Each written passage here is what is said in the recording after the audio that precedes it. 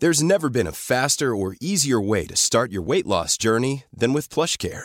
PlushCare accepts most insurance plans and gives you online access to board-certified physicians who can prescribe FDA-approved weight loss medications like Wegovy and Zepbound for those who qualify. Take charge of your health and speak with a board-certified physician about a weight loss plan that's right for you. Get started today at plushcare.com/weight-loss. That's plushcare.com/weight-loss. plushcare.com/weight-loss.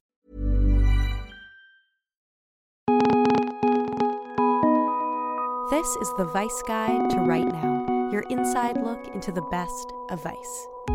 It's Friday, February 22nd. I'm Sophie Casas. Today, we're talking about illegal spyware used to spy on romantic partners and the role tech giants like PayPal play in this malicious and booming industry.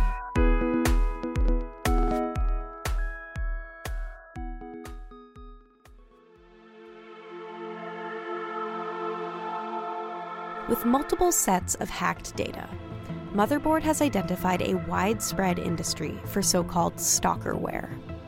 This is malicious software installed on mobile phones that abusive partners use to track their wives, girlfriends, husbands, ex-spouses.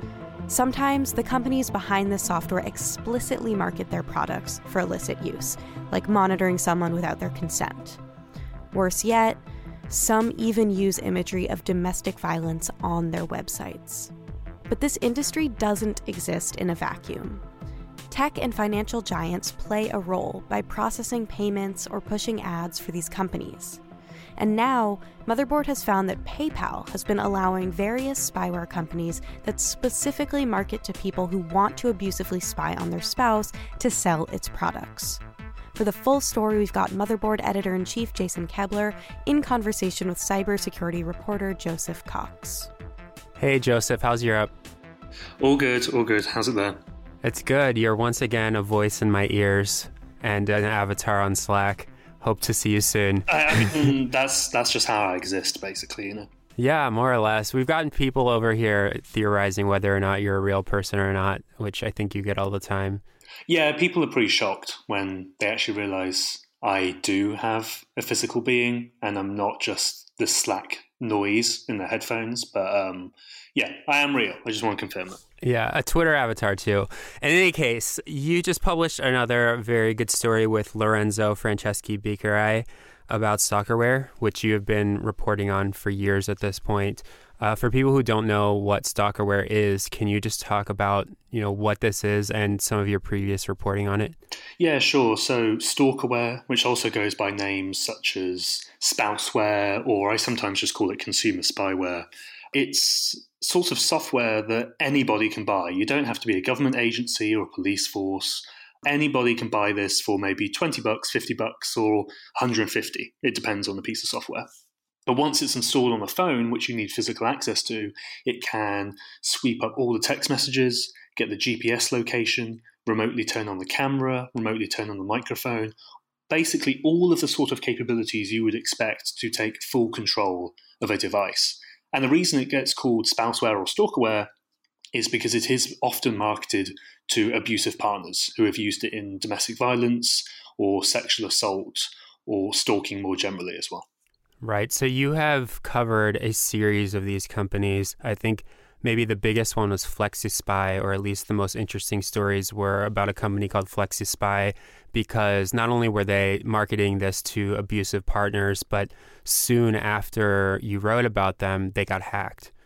Yeah, so I mean, over the months and, well, as you say, years at this point, me and Lorenzo have been given a lot of databases from hacked spouseware companies. And that includes stuff like emails and then company documents and that sort of thing. But more interestingly, it's customer data. So we actually have an idea of how big this industry is, and hundreds of thousands of people are buying this sort of software. Specifically FlexiSpy, yeah, they're one of the more established companies based out of Thailand. Some of their marketing used to be pretty explicit, something along the lines of, well, everybody uses mobile phones and you can track your spouse's mobile phone to see if they're cheating, something like that. When they got hacked and we reported on them, they did dial down that marketing, but plenty of other companies, as we'll talk about in a minute, I'm sure, still do market themselves as catering to abusive partners. So this is often used by, as you mentioned, abusive partners to spy on their spouses or their partner or their girlfriend or their boyfriend. I guess most often it's men spying on women based on our previous reporting. But how is software like this actually installed, and what does it look like on someone's phone? So the attacker does need physical access to the device, as in they need to have it in their possession. And they will also need the PIN code to the phone if it has one. So they need to be able to, open a web browser or actually do stuff on the phone like an ordinary user would. Some people may say, like, well, that's quite a hindrance, but you have to remember that in this context of abusive partners, people share passwords. Sometimes you don't have them on the phone. And the attacker and the victim share the same house, bed, sometimes literally, right? So getting a passcode is pretty realistic. Once they've got that and they're in possession of the phone, they will buy their software, probably on their computer, and pay via PayPal or Bitcoin or whatever it may be. And then they will open the web browser, download a APK, which is sort of an Android application file. Click that, open it up, install it, and then that will run the software. Crucially, it will then hide itself from the real user. So it won't just be a big app on the app select screen saying, hey, I'm spying on you. It will disguise itself as, say, a settings app, or something that's really innocuous or like banal, so the user isn't going to notice it. And then that will run in the background, collect all this information, and the attacker or the stalker can then log into, I don't know, myspyportal.com to make up a hypothetical, and then they will then see all the data there once it's been collected. Right. And we've tested this before. You can remotely turn on the microphone so you can hear exactly the conversations they're having. As you mentioned, they can read all the text messages. They can see photos. Basically, anything that the phone is doing can be tracked. Yeah, I mean, previously in the test we did when I was in Berlin and then you were in New York, I installed it on the phone. You sent a text message from New York to the phone in Berlin, and that turned on the Berlin microphone. So you could listen in even though you're halfway across the world. Again, that did need physical access to install, but once that's done, you can listen in from wherever you are. Right. So let's talk about your most recent story with Lorenzo. It's about PayPal and the fact that they are facilitating the purchase of a lot of these tools, even though they're illegal in many cases. It's interesting because this software obviously exists. It's usually not allowed in the Play Store. You kind of have to install it this sideways way. But then when it comes to actually buying the software, you can buy it via PayPal just like you'd buy anything else or pay for something on eBay. Yeah, as you say, you can't just go and download these apps on the Play Store or the App Store or whatever, because of course they're banned from there because these are spying applications, right? But when you go buy it, you will use a credit card or Bitcoin or PayPal as well. And I mean, as we say in the piece, even though this is an underground industry, it doesn't exist in a vacuum.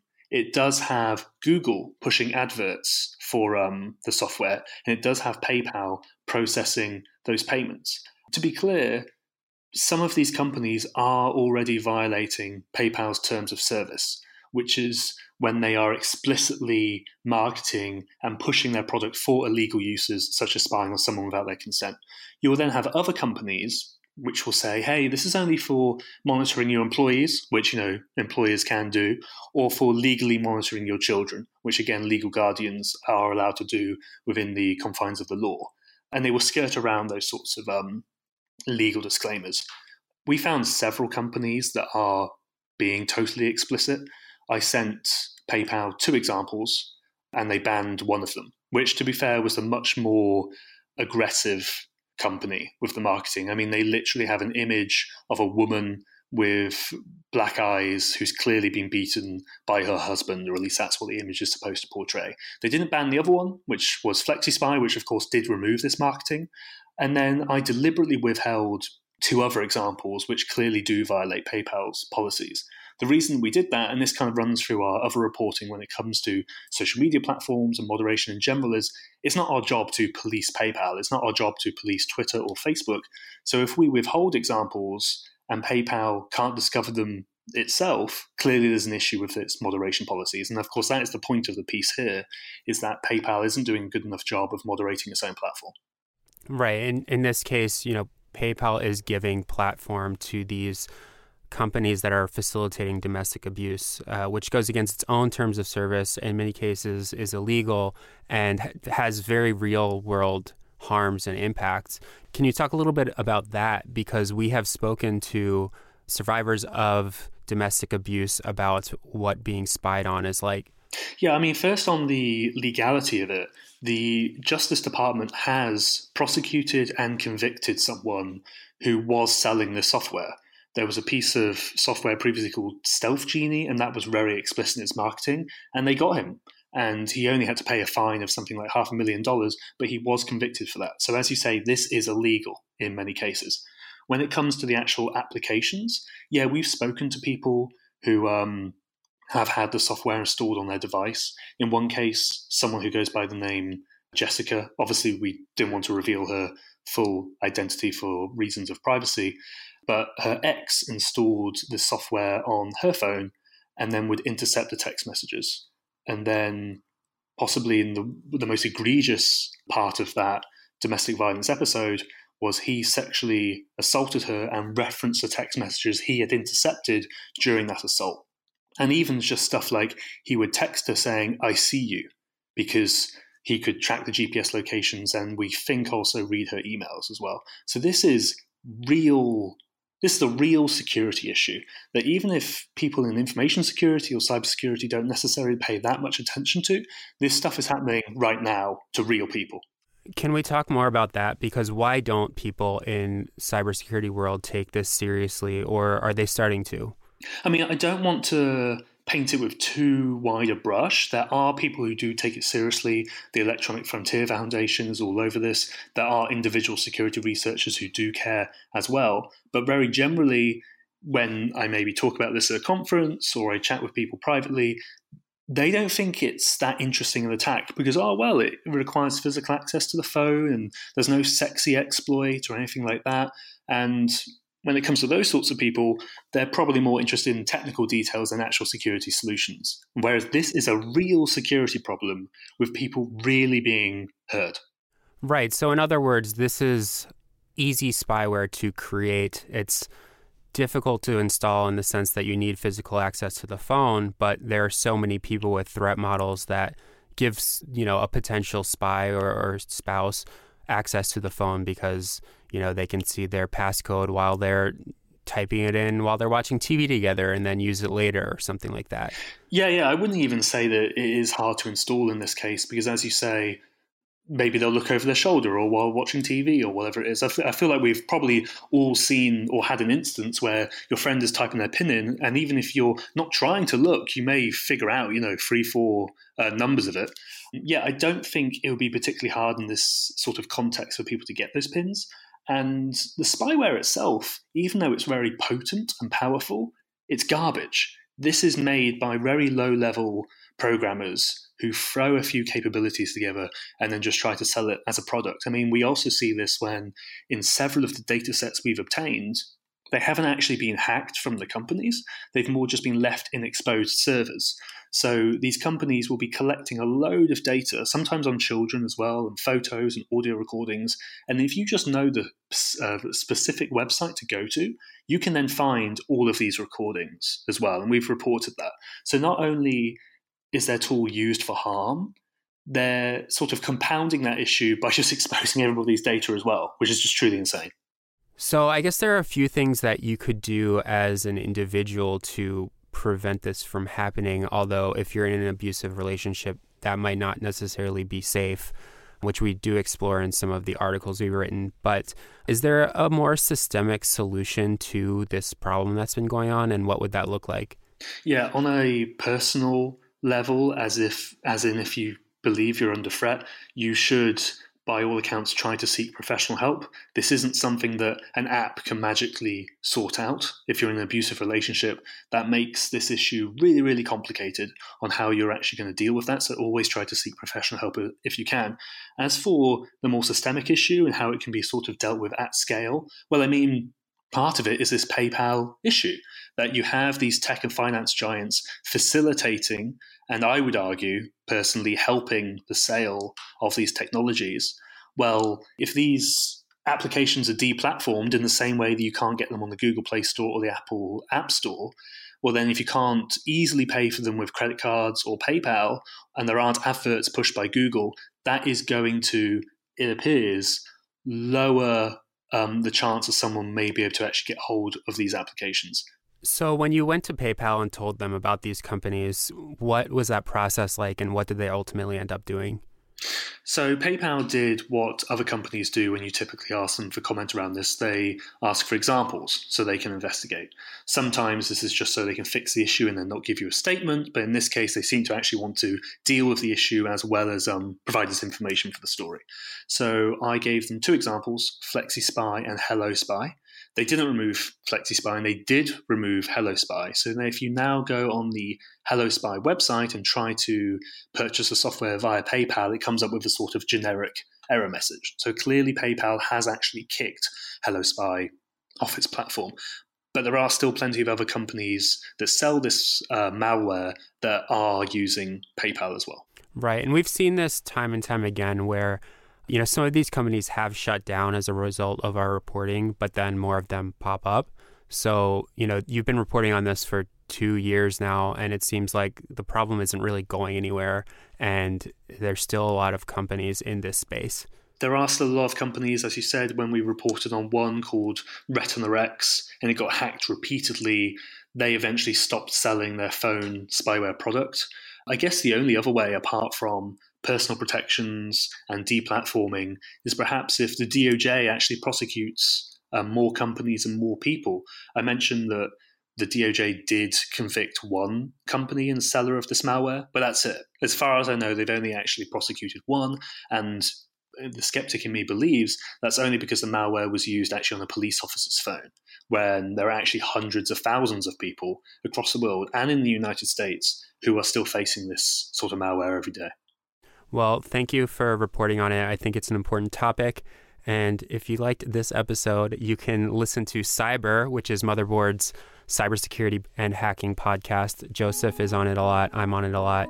We talk about all sorts of hacking and InfoSec related things. So maybe we'll see you over there.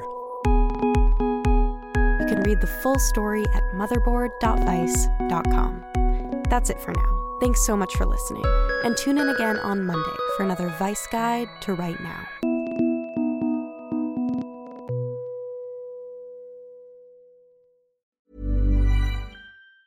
Planning for your next trip? Elevate your travel style with Quince. Quince has all the jet-setting essentials you'll want for your next getaway, like European linen, premium luggage options, buttery soft Italian leather bags, and so much more. And is all priced at 50 to 80% less than similar brands. Plus, Quince only works with factories that use safe and ethical manufacturing practices. Pack your bags with high-quality essentials you'll be wearing for vacations to come with Quince. Go to quince.com/pack for free shipping and 365-day returns.